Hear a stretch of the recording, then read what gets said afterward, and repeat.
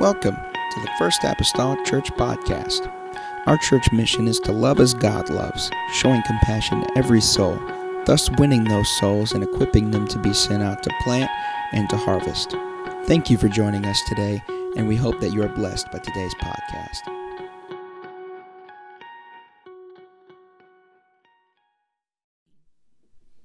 As well, Psalms 135, 2 Timothy chapter number 3 as well, and then we'll pluck one verse out of Mark 12. We'll come back to these here maybe more than once today. Psalms 135, though, in 2 Timothy 3, if anybody wants to go and put their finger there. But Psalms 135 verse 15, verse of Scripture that we have perhaps read several times. The Bible says, the psalmist, "The idols of the heathen are silver and gold, the work of men's hands. They have mouths, but they speak not. Eyes have they, but they see not. They have ears, but they hear not. Neither is there any breath in their mouths. They that make them are like unto them, so is everyone that trusteth in them." If you turn to your right a few pages, 2 Timothy chapter number 3, I'd like to begin with verse number 1.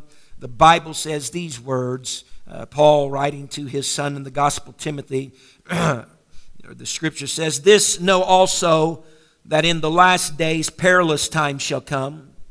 For men shall be lovers of their own selves, covetous, boasters, proud, blasphemers, disobedient to parents, unthankful, unholy, without natural affection, truce breakers, false accusers, incontinent, fierce, despisers of those that are good, traitors, heady, high-minded, lovers of pleasures more than lovers of God." Mark chapter 12 and verse 30. Just want to pluck one verse from here. The Scripture says, "And thou shalt love the Lord thy God with all thy heart, with all thy soul, with all thy mind, with all thy strength.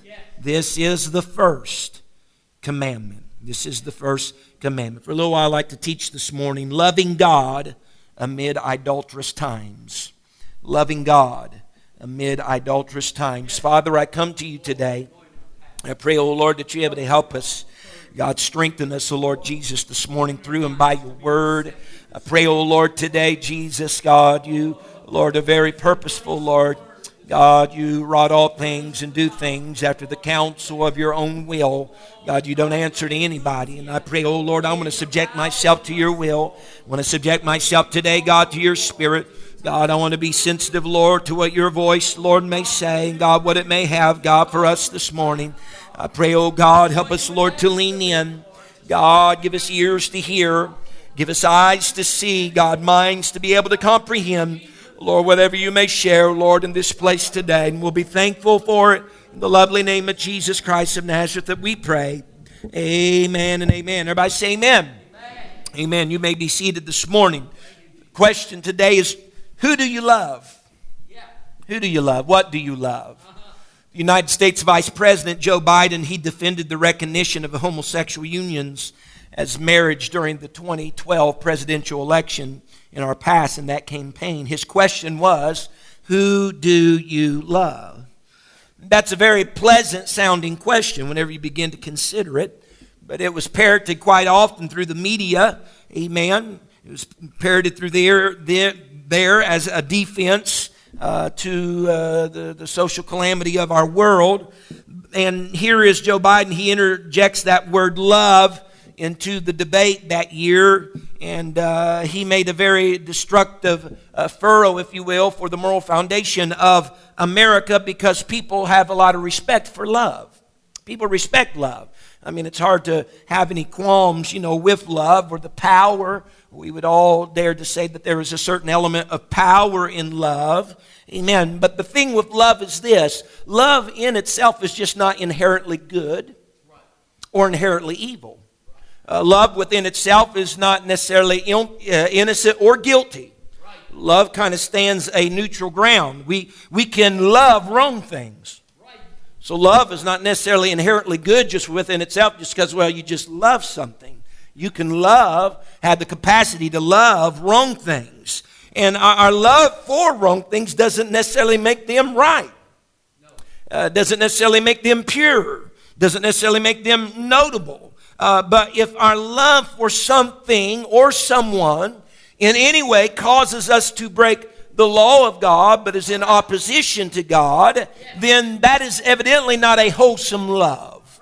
That is not the proper love that we should have. Amen. And whenever we see this, and I loved this particular statement that I ran across the other day. It said, perverted affections and false philosophies can appear virtuous to an unsanctified heart. In other words, whenever there's people who are loving those things that are diabolical to God and diabolical to His Word, it may appear everything's fine and everything's okay because they're not where they should be with God. Some things don't seem as wrong when you're far away from God than what they do whenever you're closer to God. Amen. And something that always strikes a chord of concern for me is whenever I hear things that were once so wrong to somebody, even biblically wrong, might we say, to someone, and I hear come across their lips those words or that statement, well, I don't see anything wrong with such or such. And I know not many years removed from then, that was quite the contrary. But now it's, I don't see very much wrong with such and such. Now the standard is based upon what they think or how they feel rather than being derived from what God thinks and how God feels. Our love for God, as Scripture has said oftentimes, it's stated again in Matthew 22, it says, thou shalt love the Lord thy God with all thy heart, and with all thy soul, and with all thy mind. And in Matthew, the recording is this is not just the first commandment, but it is the great commandment. And it's the first commandment that Jesus speaks about, saying it's the first or primary or the priority commandment, and the great commandment because that love for God should become the standard by which we filter every other love we have. It's first, it's priority, and it's great because it's the love that we filter everything else in our life back. And so whenever we have a love or affection for other things, what we do is we should take that and then filter it through our love for God. And if it doesn't fit within the framework of the love that we have for God, then it shouldn't fit within the framework of our entirety of our life. Amen. So we filter it through the love that we have for God. It doesn't get our attention if it doesn't get God's attention. Amen. And so there is inside of us, and you've heard this before, but inside of us there's a need for us as individuals, a need to worship. Inherently, God has placed that inherently inside of each of us, that desire to worship something.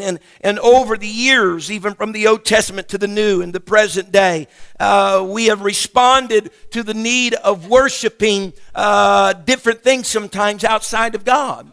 As we've often said, we understand Israel had a hard time with worshiping idols, things that were false, things that were not even living, according to the psalmist, things that couldn't even breathe or live or help them, that was altogether dead, if you will. And we think, well, we're not guilty of any of that type of stuff today. We're not bound down to no idol of wood or stone or some image. Brother McGee, that's kind of archaic and old. There's no application there for us. Well, it's just this, that our idols have taken on new faces.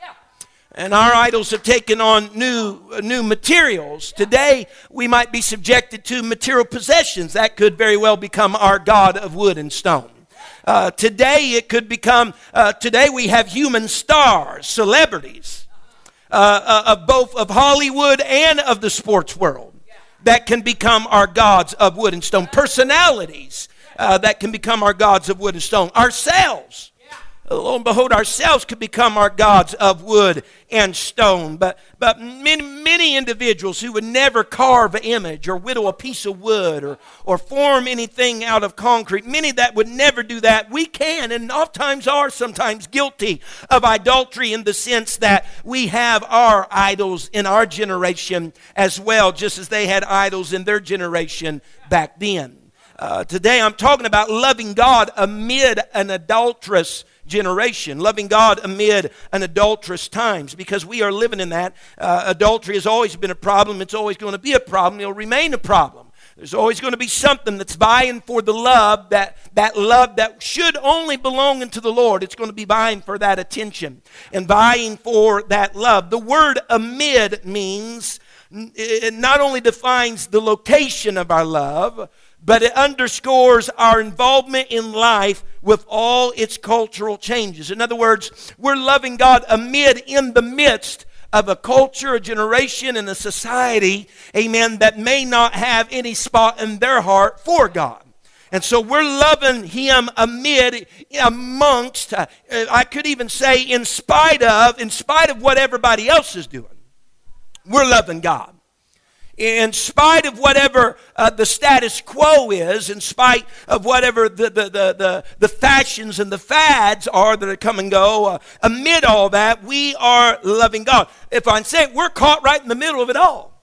We're caught right in the middle of it all. We're caught right in the middle. As we've been studying on Wednesdays, we've been caught right in the middle of the last days. But in the middle of it all, we are still pledging our allegiance and our love to God. Or at least we should be. Because see, the enemy is very deceptive. He's very conniving. He would very easily like us to believe that we're loving God whenever there's a shift happening in our life. And there is a shift of allegiance between how fervently that we used to love God compared to used to back then compared to now. He would like to make us think we have the same degree of love for God that we did when we first started. But the enemy's so conniving, he's very deceptive that many times we don't realize we have lessened our love for God. And that other things have crept in. We're still putting out the same amount of love, but now it might be divvied up among other things. Amen. And not given just totally to God. The Bible says in 1 Chronicles 13 and verse 14, it perhaps illustrates this idea of being surrounded, being in the midst or amid, in a tight spot between a rock and a hard place. The Bible says in 2 Chronicles 13 and verse 14, and when Judah looked back, he said, behold, the battle was before and behind. If there is ever a good phrase or description of where we oftentimes find ourselves, I think Judah said it well. He said, I looked before me and there was a battle. He said, I looked behind me, lo and behold, there's a battle. Have you ever felt like you was right in the midst of a battle? That on your left hand and on your right hand, battle. There's carnage. There's shots being blown. And I woke up one morning, I guess I got up on the wrong side of the bed. I stepped right in the middle of a battle. Stepped right in the middle. He said, it's before me the battle, behind me is the battle. And the Bible says, and they cried unto the Lord. What an awesome response whenever you find yourself in the midst of battle being all around you. Trouble being all around you. Distress being all, they said, we cried unto the Lord, and the priests sounded with the trumpets. And the Bible says, now look what Judah does. Look what the men do here that's in this position. The Bible says, then the men of Judah gave a shout. As the men of Judah shouted, it came to pass that God smote Jeroboam and all Israel before Abijah and Judah. In other words, when they were all surrounded by evil, whenever they were amid their trouble and amid all of their despair, they cried out to God, but it wasn't just a cry for help. They said, I think we can do something about this too. We're not just going to ask for the Lord's help, but we're going to give a shout out unto God. We're going to give a shout with our mouth. And the Bible said when it did, that the Lord came down and started smiting the trouble that was in front of them, the trouble that was behind them, and the trouble that was all around them. I'm convinced that if we find ourselves in that place today, amidst and among the idolatrous world that we live in, the trouble that oftentimes is just encroaching upon the church and you as individuals, somebody just needs to cry out to God, and somebody needs to give a shout unto the Lord and trust God that He will in fact deliver. Amen. We're in the middle of it. But God is capable of helping us. The world of idolatry years ago, and I oftentimes described this, but idolatry is the worship of an idol. An idol is anything that receives the worship belonging to God alone. I've often said that anything that stands between you and God. anything that stands between you and God can become an idol or a god to you. My grandpa Weisenberger years and years ago, he'd talk about if you had an issue. He said if you have an issue with someone, you got a problem with someone, and he says you got to talk about that. Talk about that issue. Talk about that problem, whatever it is with another person. He says whenever you do that, you bring that person between you and God. They just became your idol. They just became your God for that moment because you're giving more attention to them than you are your God. He said they came between you and your God at that moment. He said you made that person your idol. It's an extreme admiration, amen, for or devotion to anything other than God. Extreme. Extreme. So we got to then take a pulse on our life and say, what things do I have affection, love, zeal, desires for that I'm extreme about? What am I most passionate about in my life? What turns my crank? What turns my crank? What am I most, if someone would start talking along these lines, does that really excite me? Does that really turn my crank? Does that really pique my interest? If it is, and that seems to have a greater turning of your crank or your desire, your excitement, enthusiasm, more so than if you were talking about God or considering God. It's whatever the extreme admiration and devotion. Whenever that supersedes the excitement, the enthusiasm that you would have for God, then we got to take our pulse. That maybe we're having a diversion of our love, a diversion of our affection. Amen, this morning. And if you'll remember, whenever they built idols in the Old Testament in times, there were those that worshiped this idol or this representation of their God. But most times it went from worshiping a representation to worshiping the idol itself. And they oftentimes built those out of wood and stone, yes. And in the back they oftentimes carved a little hollowed out spot because they believed that the spirit of this per se God that they would worship would actually inhabit that idol at the moment of time that they were worshiping them, in that little void or in that vacancy, and that spirit would take up residence in that idol. And so they were in fact worshiping something very, very wicked. It was more than just wood and stone. It was perhaps even a very wicked spirit that inhabited that idol that they were worshiping. And if I may draw our attention just one more time, Paul, whenever he was writing to the Corinthians, he even alludes to the idea that behind every idol is an unclean or demonic spirit. Amen. He said in 1 Corinthians 10:18, he says, "Behold, Israel after the flesh, are not they which eat of the sacrifices partakers of the altar?" He says, "What say I then? That the idol is anything? Or that which is offered in sacrifice to idols is anything?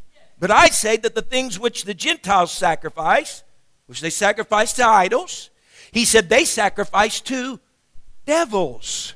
He said, "and not to God. And I would not that ye have fellowship with devils." In other words, what Paul was saying, some of you might be saying, well, that's just a harmless idol of wood or harmless idol of gold. He said, but whenever you sacrifice unto that, he said, you're sacrificing unto devils. He says, and you're not to have any fellowship with devils. Well, why is this such a big thing? Because ultimately, folks, the spirit behind anything that's going to deter you from God is evidently not of God. Anything that's going to divert you from being sold out to the Lord is not a fly-by-night Archangel Michael or Gabriel behind it. All right? It is of a demonic base. It is of a very sinister type of spirit. Amen. Even Solomon, whenever he was describing life under the sun without and apart from God, when he was describing all the different things he did, and he talked about money, he talked about riches, he talked about structures and edifices, and he went down the line talking about all kinds of things. Life without, there's the key words, God. That he said, hey, all of this life under the sun, he says, this is vanity, or literally the word means, this is all very empty. Empty. You know what life without God does? It creates voids in everything in life where spirits Someone hear me? It creates voids in every part of life where spirits can inhabit. And then when we bow to all these other things of life and we somehow push away God, those are things we're sacrificing to demons. We're sacrificing to devils. Now, none of us would go to an altar prayer right today and sacrifice to a demon or devil. But we have at times in certain extents by the way that we love God or don't, the lack thereof. Amen. And so, it seems like over time in history, every generation is known for something, for an attitude. If I would talk about years ago and we'd talk about love and peace and no war, what would that remind you of? What time frame would that remind you of? Love and peace and flowers and no war? Somebody's shaking their head. What's that remind? Like in the 60s era, maybe? Does anybody identify with that? Sorry if anybody's in that era. I hope you're not stuck in that era. But we all identify with something. Well, let me tell you, the spirit and the attitude of this age is idolatry. Appears in the form that comes, it's humanism. It focuses on, worships humankind, their achievements. Mm-hmm. And if we may, just again to consider, and I'm trying to tie Wednesday here a little bit, but idolatry is nothing more motivated by that spirit of the Antichrist that's already in the work of the world today. And what does he do? He's trying to defeat the church by subtlety. That's the way he's always worked. By subtlety. You remember whenever Adam and Eve's in the garden and the serpent appears, the Bible speaks of that serpent as being the most subtle than any other beast. He's crafty. He's sly. He's not going to take you from loving God to a direct shift and boom, you're serving Satan. That's not the way that he operates. He operates millimeters at a time. Millimeters at a time. It'd be like, if I took this right now this morning and before tonight, I moved it all the way over here, someone probably going to notice that. But if I took this and each day whenever I came to the church, if I just moved it just a little bit, no one probably even noticed. If I came the next day, moved a little bit more, by the time you come to church, 2 days out of the week, all right, I know 3 services, but 2 days. And if I just kept moving that, you know what's going to happen? You're not going to notice. Because after a while, after you see that there for a little bit, you're going to say, well, that's where it's always been. And if I keep moving it little by little, I might even get it out here. I'm telling you the truth. If I do it minutely, you get used to where it's at each little spot along the way, it could get sitting there and say, well, they've always put that there. That's the way the adversary works. He's not going to take you from this point and then bring you all over here and it's like, whoa, I can't do that. No. He's going to move you millimeters at a time in your affection and your love for God. And you're going to get to a place and you're going to live there for a while. You're going to dwell for a while. And you're going to have a certain extent of worship and adoration to the King for a while until it becomes normal to you. And then he's just going to shove you just a tidbit more. But see, he's trying to get normal with that spot. He'll shove you a little bit more.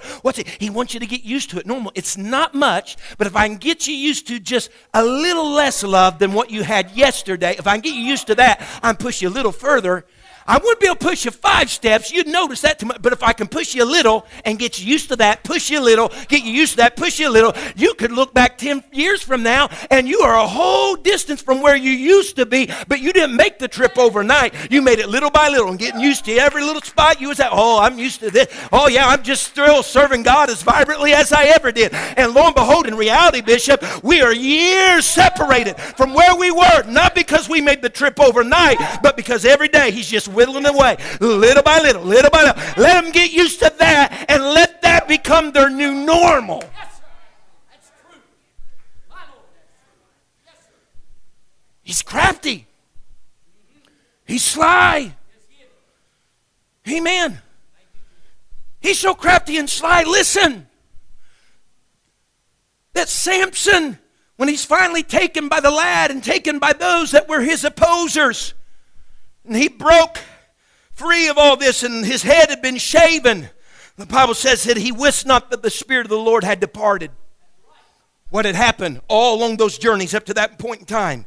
He was being shoved little by little And each juncture was feeling like a new normal until finally he was still doing everything. He was going through all the same mechanics, shaking himself like he always done, coming to church still hitting the prayer room for 5 minutes, still doing everything he'd done before, but not realizing God's Spirit departed. Why? Because in reality, the affection of your love was far different from where it had been in the past. That's how it happens. Just by millimeters, just by centimeters, he just wants to make every little stage become your new normal. Because if thou become a new normal, then you won't remember where you were at your origin. Just every bit of it. And so he works he's more subtle than any beast that was created, the Scripture says. See, what he can do for our society is this. He can make us start thinking more about ourselves. Seriously. Make us start what we deserve. I'm being honest. Serious. Been busy this week. Been busy. You know, I deserve some rest. Been busy, I deserve some rest. So you know what? I'll go Sunday night, but I'm going to sleep in Sunday morning. I'm not totally filling up the strength. I've been busy, but I deserve. I deserve some rest. What is that? That's a little move. That's what that is. That's just a little move. Makes us start thinking about ourselves. It is today a common belief. There is a love for self today. In Greek mythology, Narcissus was the beautiful youth who fell in love with his own reflection. That's the reason why narcissism that you hear of today then is nothing more but the excessive interest in one's self, in their self. And when God is not the object of our love and our devotion, you know what happens when God's not the object of our love and our devotion? Then the flesh seeks the attention. And we can be very easily blinded then into what we could call self-love. But the love for self, you heard me, but I'll be redundant. The enemy doesn't have any new tricks. He just uses the same old ones because they're still working.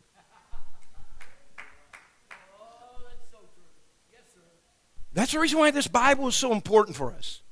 The reading, the considering of this. Because his tricks are given to us right here in his word. And they've not changed. They've not changed. Because they still work on the church. They still work on people. And so we can look at them and say, man, I can't believe that. And lo and behold, it could happen in our life. And does. But his tricks are no. The love for self, it was the very cause to a certain degree of the original sin that was in the Garden of Eden. Just for your reference of Genesis 3:6, the Bible says, and when the woman saw that the tree was good for food, that it was pleasant to the eyes. Look, all this is alluring to her. This is about her. Amen. A tree to be desired to make one wise. She took of the fruit thereof and did eat. Her motivation behind taking was just that, her motivation. Amen. Her own human pride.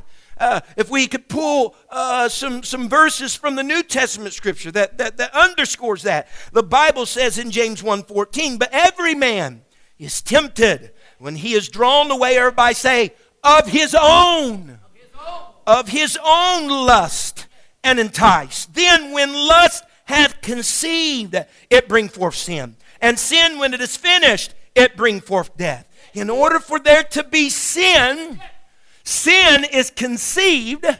All right? Sin is conceived by lust.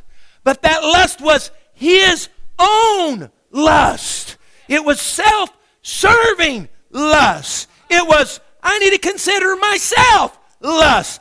In essence, then, all the sin that we know in this life derives from something that's self-serving, self-promoting, image. Self. It's a love for self. That's the reason. You know what happens? A sinner comes to God. You know what their biggest problem is? It's self. It's self. But if they can submit that self to God and have a love and ardent affection for the Lord, all of that changes. What's happening, Brother McGee? When people start tripping up, I tell you what it is. It's a moving, if you will, of what's happening with their love. Their love is being just moved. It's being whittled away on little by little. The reason why they're starting to sin more or trip up more than they used to is because they're more mindful and considerate of their own self than they are God.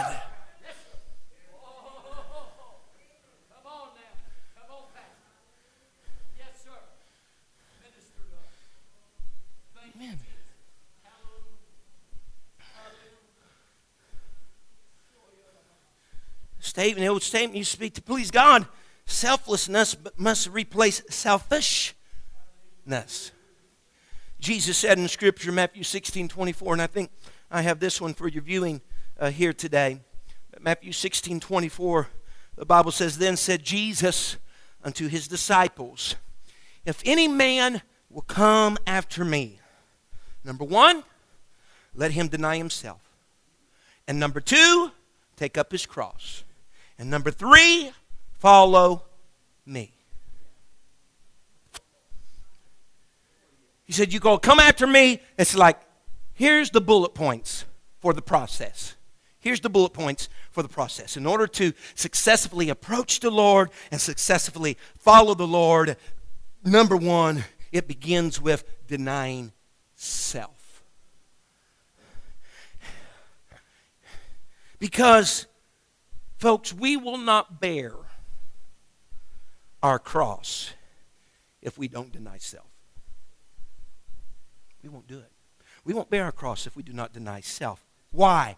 Because ultimately, the cross we bear becomes the cross that self has to die on. And so cross-bearing precurses a crucifixion. And so we won't bear the cross if we know its end result is crucifixion of self unless we're first willing to deny. We're not crucifying self right now. We're just denying. We're saying no. But the more that we say no to self and continue to carry the cross, it's going to lead us up a hill where the post is going to be put in the ground and the flesh is going to be stretched upon it. And then that self is, in the end, must and going to die. We see that according to the pattern of Jesus Christ. He carried his own cross. He carried it up a hill. It was placed. But the whole point of carrying the cross to that location was so that he could hang on it and not somebody else.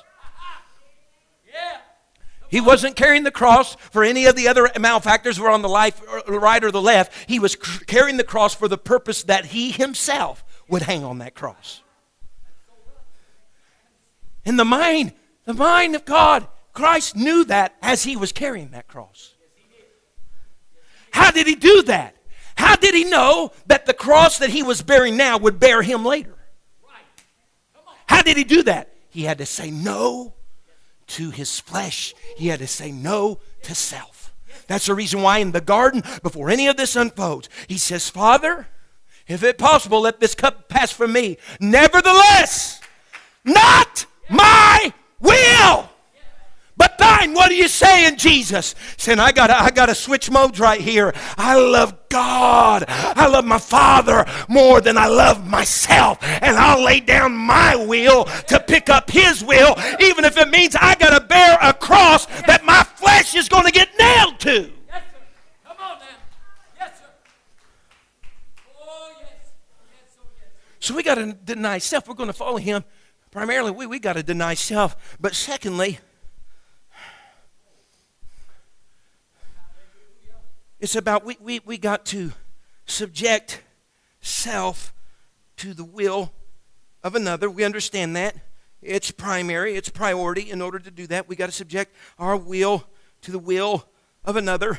Whenever we do that, we'll carry our cross. We'll take up our cross, and we'll be capable at that point in time of being able to follow the Lord. Because, folks, whenever you follow someone, you are still in that denial of will mode. Someone says, you ever been in a caravan with people, and I'm not talking about a vehicle caravan, okay? I'm talking about a group of vehicles, going somewhere. Someone says, well, I know the way, I'll lead us. At that moment in time, whenever you get behind that leader, or kids at school, and they do follow the leader, you know what they do? They subject their will. They subject their will to the point person. Where they walk, I walk. Where they walk there. Whenever you're driving, you really don't know maybe where you're going, but you said this is the leader. I don't know where they're going. I don't know how to get there. I don't know how to get there. So I need to be able to follow. That's the leader. Why are they taking that exit? Honey, you don't even know how to get there. Why did it? You don't even know how to get there. You're following. At that point in time, you're subjecting your will to their will because they know where they're going. And so in order to follow, you got to be able to deny your own will.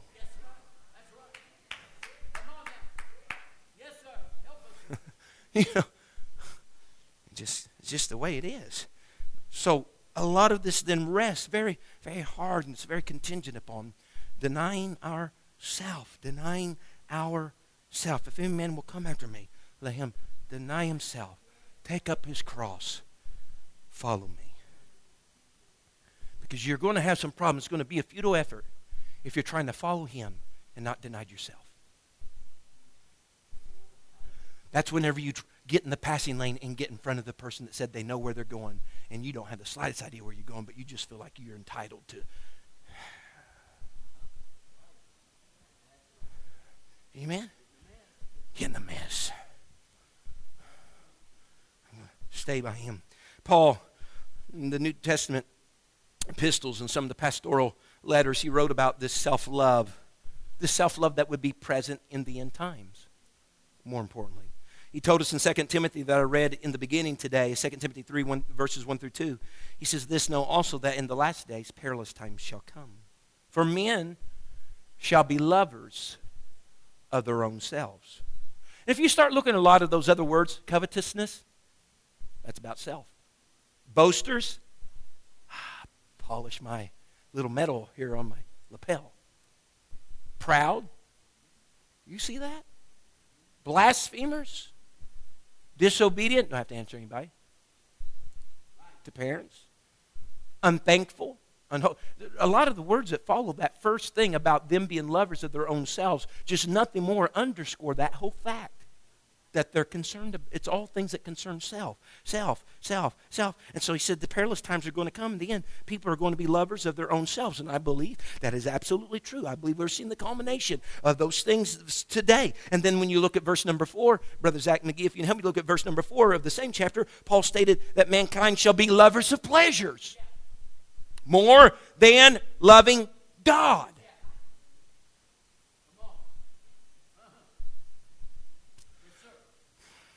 Whenever you do something that is deemed pleasurable, if you deem it pleasurable, okay, if it's pleasurable for you, those yous are important.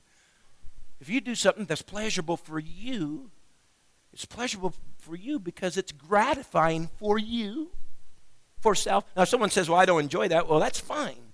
You do the things that pleasure you, right? Now, you might do some things that pleasure your wife, and you're keeping a good home and marriage, and God bless you for that. Amen. Amen. I know that's for another day and another time. But most time, we do things that are pleasing to ourselves.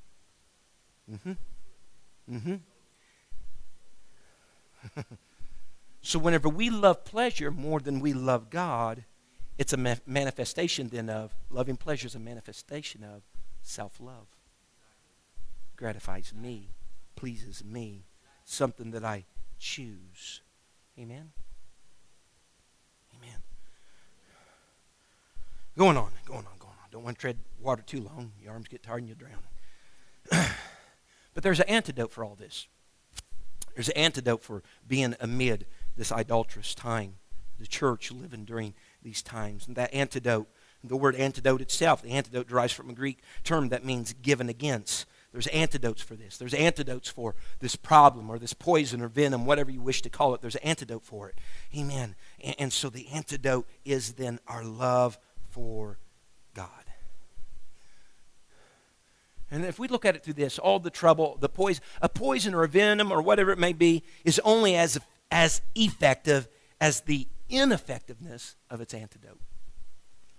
Amen. The poison or venom is only as effective as the ineffectiveness of the antidote. But let me tell you something. There is no ineffectiveness whenever I concern the love that we have for God unless it falls on our part. Amen. So the antidote for the idolatry, the antidote for all these things is serving self, is then to love God. When we love Him with all of our heart and with all of our soul and with all of our mind. Another portion says with all of our strength. Everything that lies within us, that we love God. Because when we do that, there is no room. There is nothing left over. You don't have any strength to worship anything else. I know sometimes, man, in traveling, that I would absolutely be tired. Sometimes sitting service, it's worship service. And I'm thinking in my brain, I'm just going to do just so much here because I got to save strength for preaching here in a little bit. And sometimes I feel like, man, if I just gave it all, I was going to be just a little whipped up by the time it came time to preaching. But whenever you give all of your affection and adoration to the Lord, then there isn't anything left over for you to give anywhere else. I wonder though, Sister Brenda, sometimes if we're doing that, I'll do so much here because I need to have a little bit left to be able to hit my pleasure center here. Stuff that's going to gratify me, things that I enjoy. Amen. Come on now. Yes, sir. Amen. Whew. Like trying to swim across the English Channel here today. I'm not even prepared for that, you know. So love for God creates an attitude inside of us wherever we don't have any tolerance for idolatry. When we love God. When we love God, we'll worship God. When we love God, we'll worship God alone. And it'll create inside of us, it'll create a loyalty to God. There's an old-fashioned word, loyalty. Well, let me tell you, it's becoming more old-fashioned by the day. There's a good old-fashioned word called loyalty. Amen? Loyalty. You'll remain loyal to God. True love for God means that He's not in competition with anything else. You're loyal. The Bible says in 2 Corinthians, and I'll try not to hold you much longer, but in 2 Corinthians 11, in verse 2 and 3, Apostle Paul's writing to the church at Corinth. He says, "For I am jealous over you with godly jealousy." So this is just not the jealousy that you get in trouble for. This is a godly jealousy. He says, "I'm jealous over you with godly jealousy." He's telling the church at Corinth. He says, "For I have espoused you to one husband." I've betrothed you. I've engaged you. I've espoused you to one husband. He said, you're not married yet, but that's the direction we're headed. You already got an attachment. And the engagements and the betrothals of those days, they were in essence as though it was a finished deal. That's the reason why Joseph, after Mary came with child, the Bible says he looked to put her away privately because he was already engaged to Mary. And that was a no-no thing. You just didn't do that. Engagements just didn't get broke off. It just didn't happen. And so he says, I've espoused you to one husband. One. Everybody say one. One. What is that? That's loyalty. That's forsaking all others. Amen. He says that I may present you as a chaste virgin to Christ. He says, but look though, he has fear. He says, but I fear, lest by any means, look, he goes all the way to the beginning, as the serpent beguiled Eve through his what? Subtlety, his slyness, his craftiness. So your minds should be corrupt from the simplicity that is in Christ. He says, I fear. He says, I've given you to one. I want you to be loyal to one. But I fear you're going to be taken by the same thing Eve was taken to. Right. There's your new normal. There's your new normal. There's your... He says, I'm fearful. I'm fearful of that. But where we have a true love and dependence upon God. And yes, folks, you're saying, you're telling me, Brother McGee, that there's some point in life you have such a love for God, nothing else matters. I'll tell you, there's points like that in life. I don't think there is a dreamland that you just constantly walk in that vein, because we constantly are in course correction. But walk with the measuring stick on your side and notice a millimeter when you have a change. Someone go come up here, probably mark a spot here before we leave and come back tonight and just tell you, I'll tell you what, I'm going to move that back. Praise God. Notice a millimeter when it changes. We were at church one time, and the pastor's wife was she's really good at eyeing stuff. I mean, really good. And we were hanging stuff up real high on ladders and stuff. And we said, how'd that look? No, that ain't right. It needs to go up just a little bit on that side. And he's like, you're serious? This is a bunch of baloney. It's fine.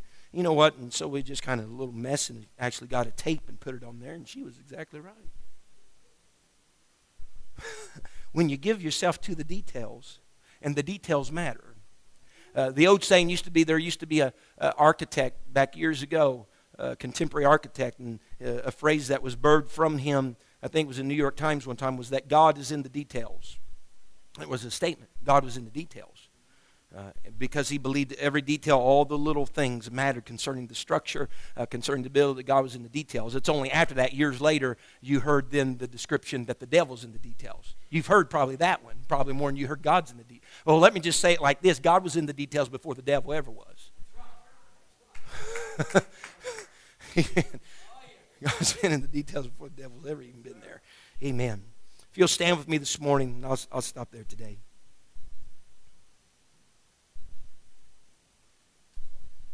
Loving God amid an adulterous world, idolatrous, amen, society. I wish this morning if we could, and I know we may not have musicians or such in here, but that is fine. But as many as will, I'm asking you find a place to pray. Thank you for listening.